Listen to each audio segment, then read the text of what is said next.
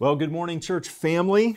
It is my joy to bring you some warm greetings on this Thanksgiving weekend, and I trust that you are enjoying yourselves. And I don't know about you, but I am thankful. I'm thankful for the work that God is doing around us. I'm thankful for blessings in my life.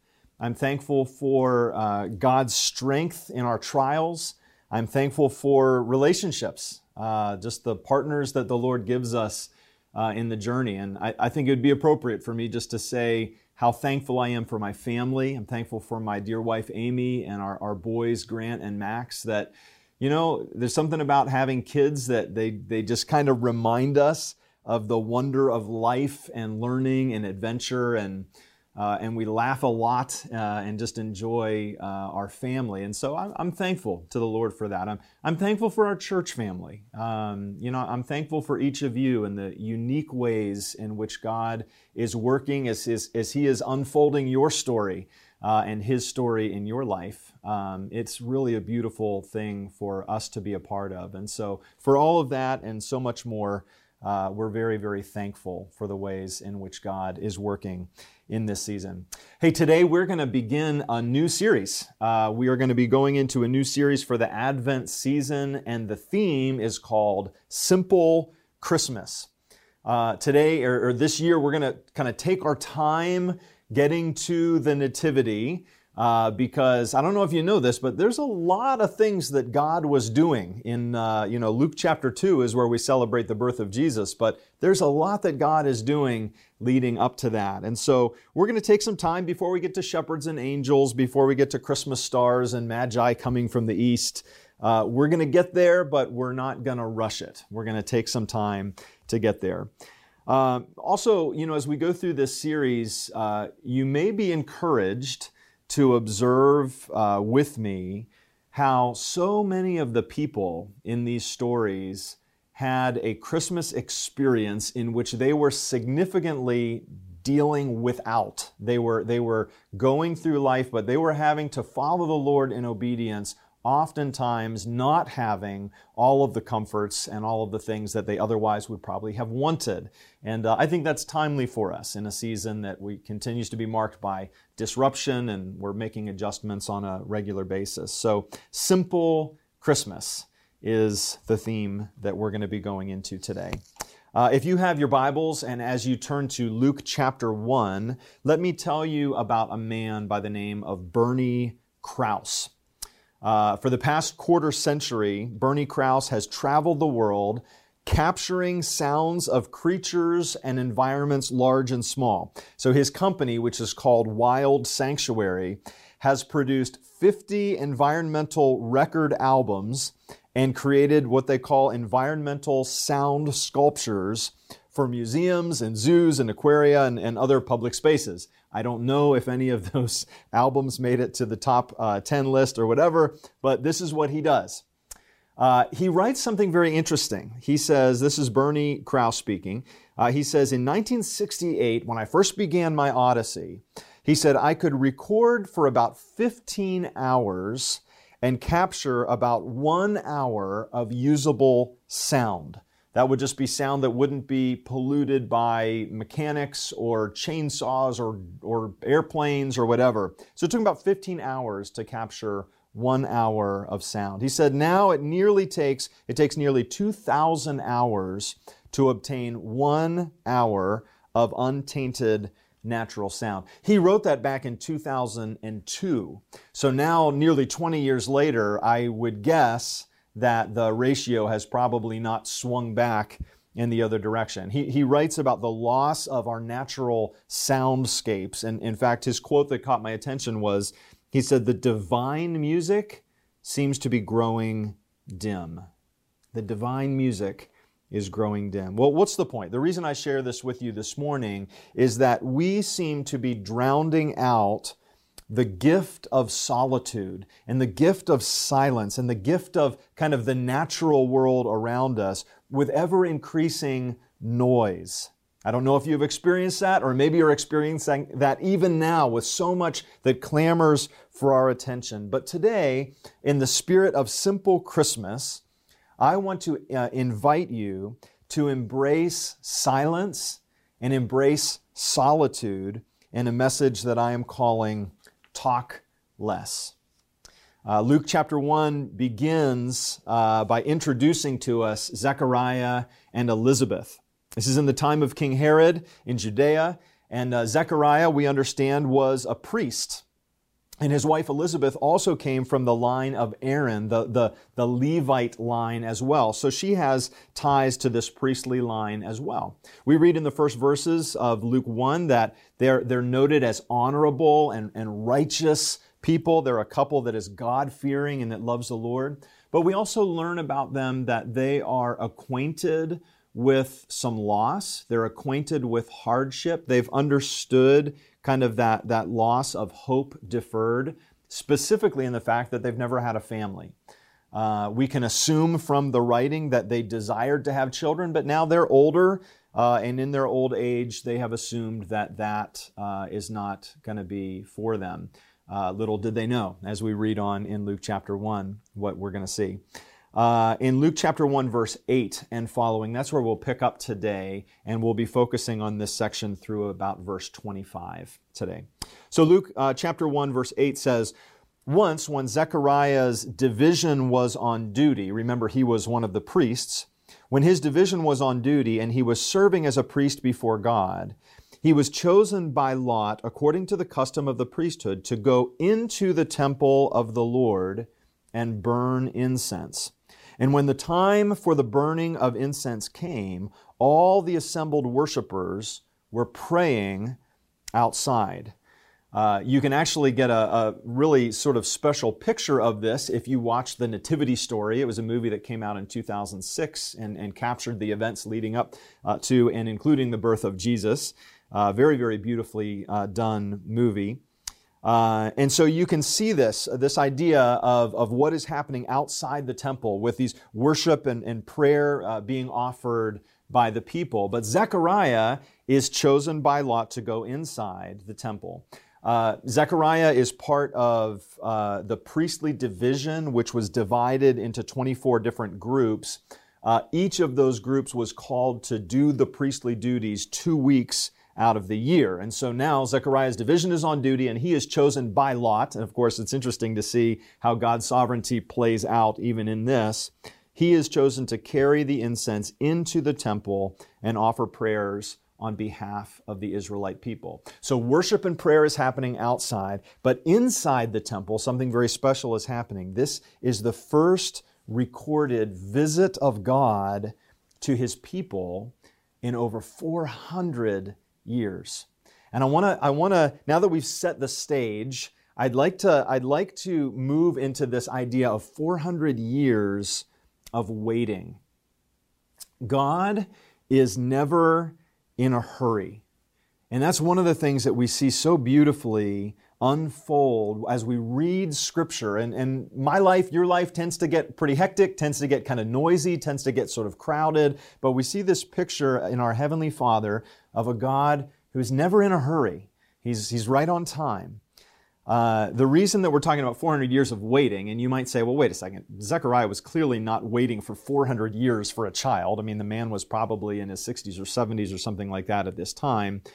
But what we're referring to when we say this is the 400 years of silence that marks the end of the Old Testament and the beginning of the New.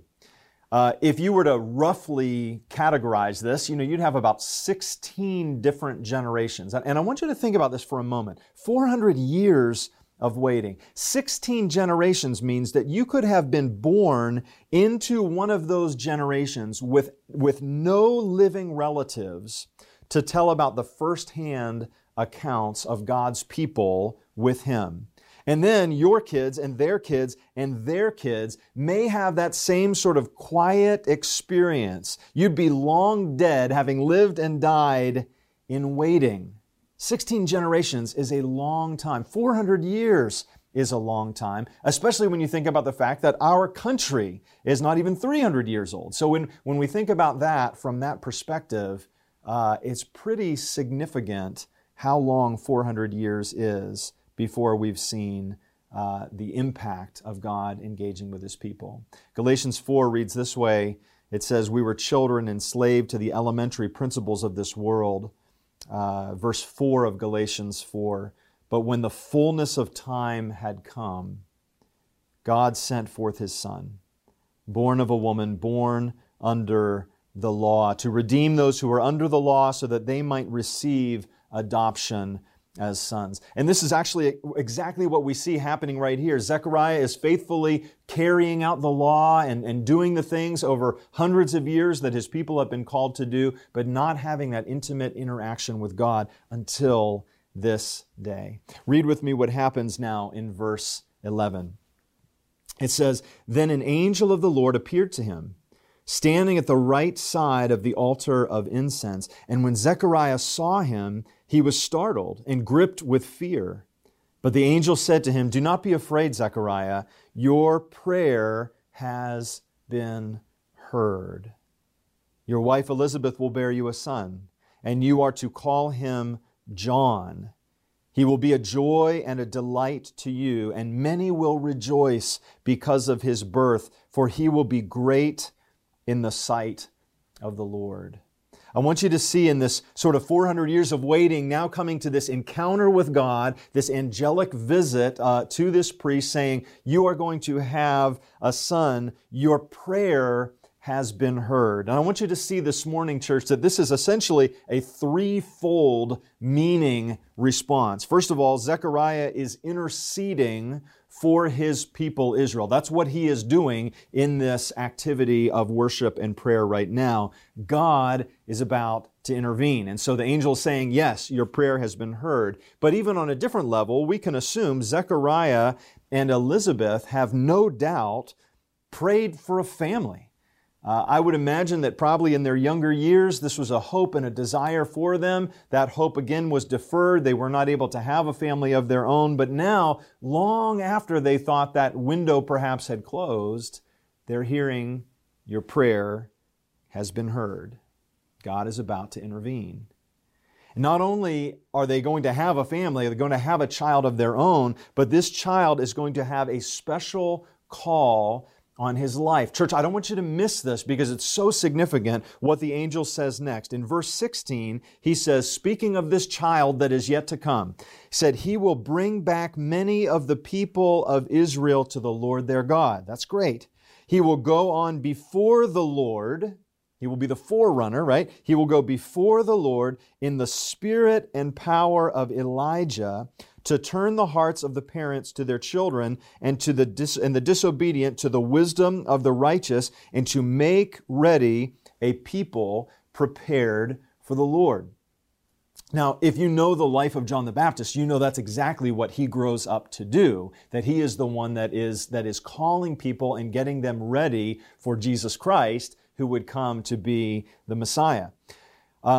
But I don't want you to miss this, because I think these verses are so significant. And you wouldn't note this unless you go back to the end of the Old Testament. And if you read the last prophetic book of the Old Testament, which is the book of Malachi, the last chapter and the last verses of that, so this is the last utterance that God brings through the prophet Malachi, reads this way. He says, "I'm going to send you Elijah, the prophet, before that great and awesome day of the Lord. He's going to turn the hearts of their fathers to their children, and the hearts of their children to their fathers."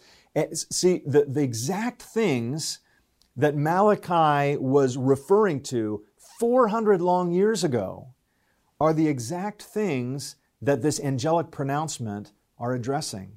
You're going to have a son who is going to do all these things. God is right on time. He hasn't lost his way. He hasn't forgotten. He hasn't gotten sidetracked. He has literally picked up right where he left off. So don't miss the significance of this pronouncement from the angel. Now, verse 18 reads this way. We're going to move into now what I believe is a vitally important part of this passage for us today. Verse 18, Zechariah asked the angel, "How can I be sure of this? I am an old man, and my wife is well along in years."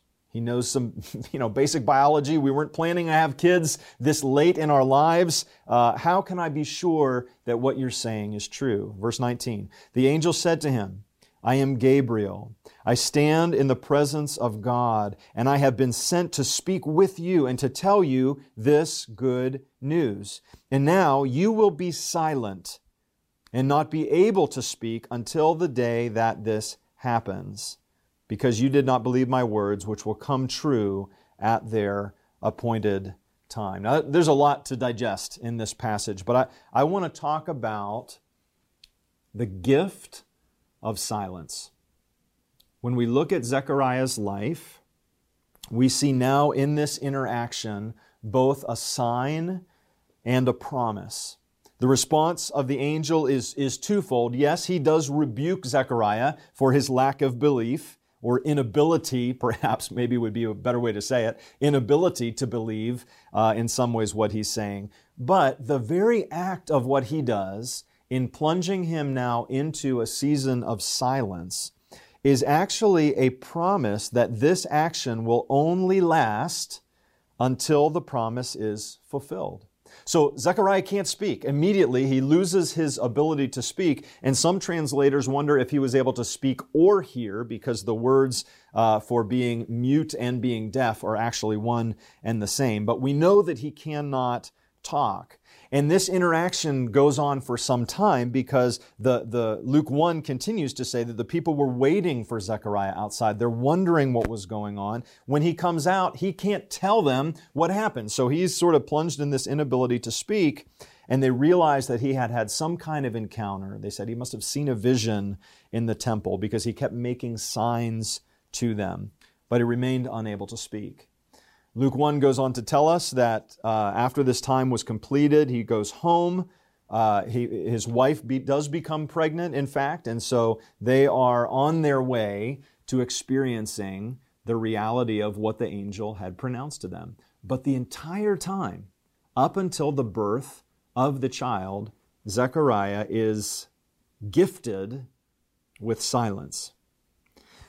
I've taken some time to just ponder this and to think about what that must have been like to experience God in that way and in that season. And yet it strikes me that any time that God is going to do something big, and any time that we see in Scripture when He's calling people to join Him in that work, there is often a discipline of silence, often accompanied by solitude.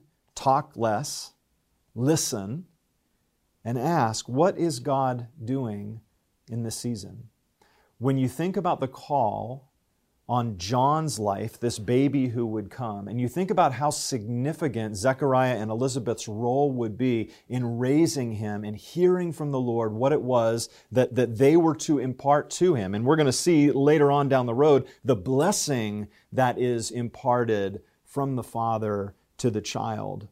But I would imagine that throughout these many months of silence, there was a lot of space in Zechariah's life to ponder the things of God.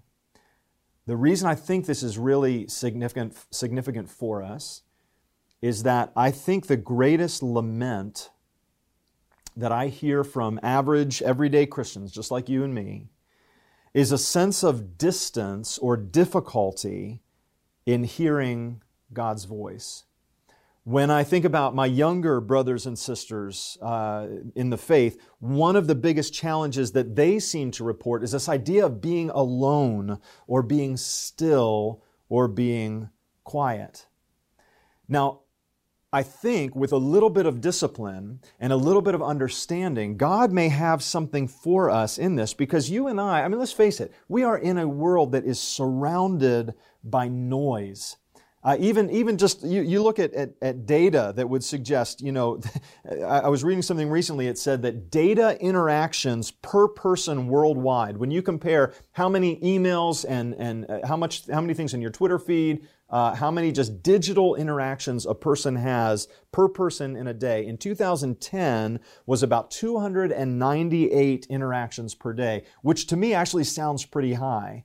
But they predict that by 2025, the average person will be encountering just under 5,000 digital interactions on a daily basis. We live in a world of noise.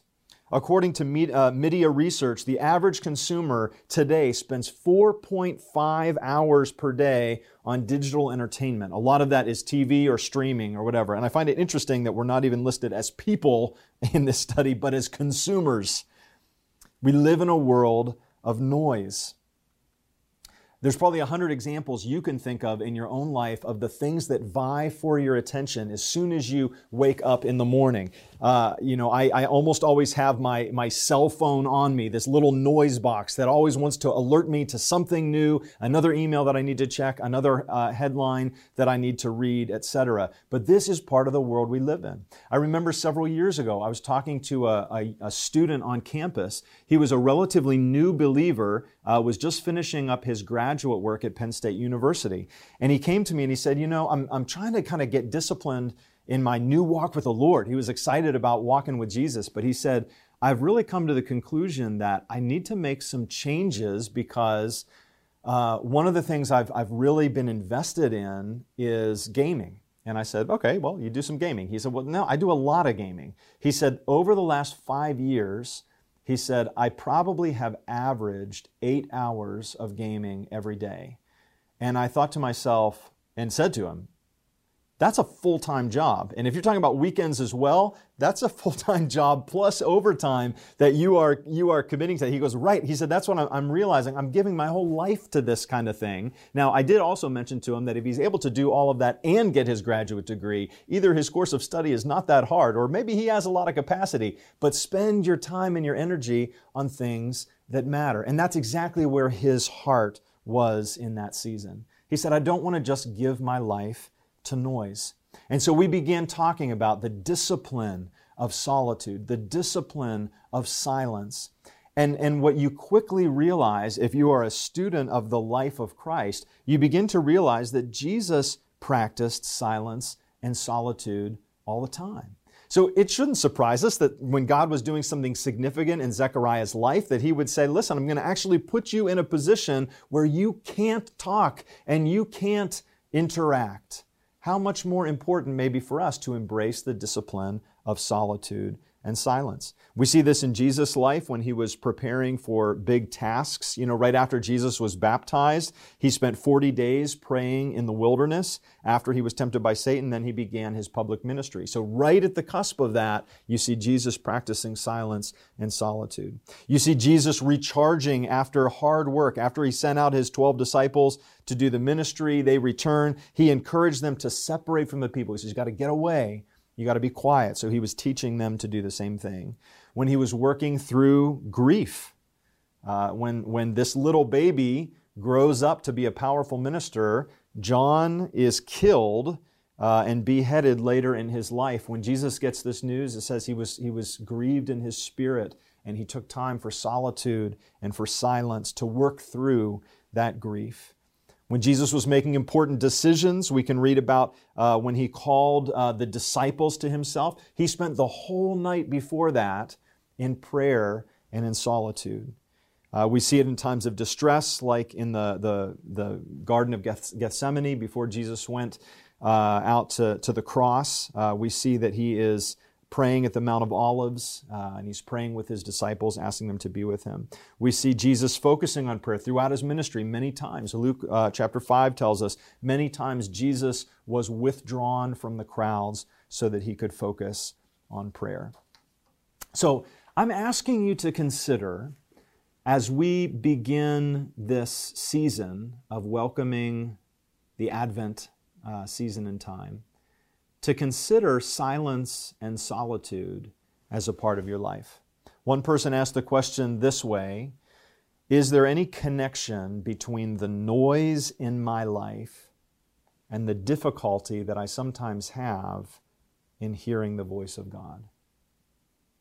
Silence, solitude, prayer. It's a good way for us to begin the Advent season. And so I actually have an early Christmas gift for you. If you're watching this video today, stay tuned for a second, because I have an early Christmas gift that I think will be a blessing to you. And so I would like to give you this gift. You sit tight and I'll get it for you.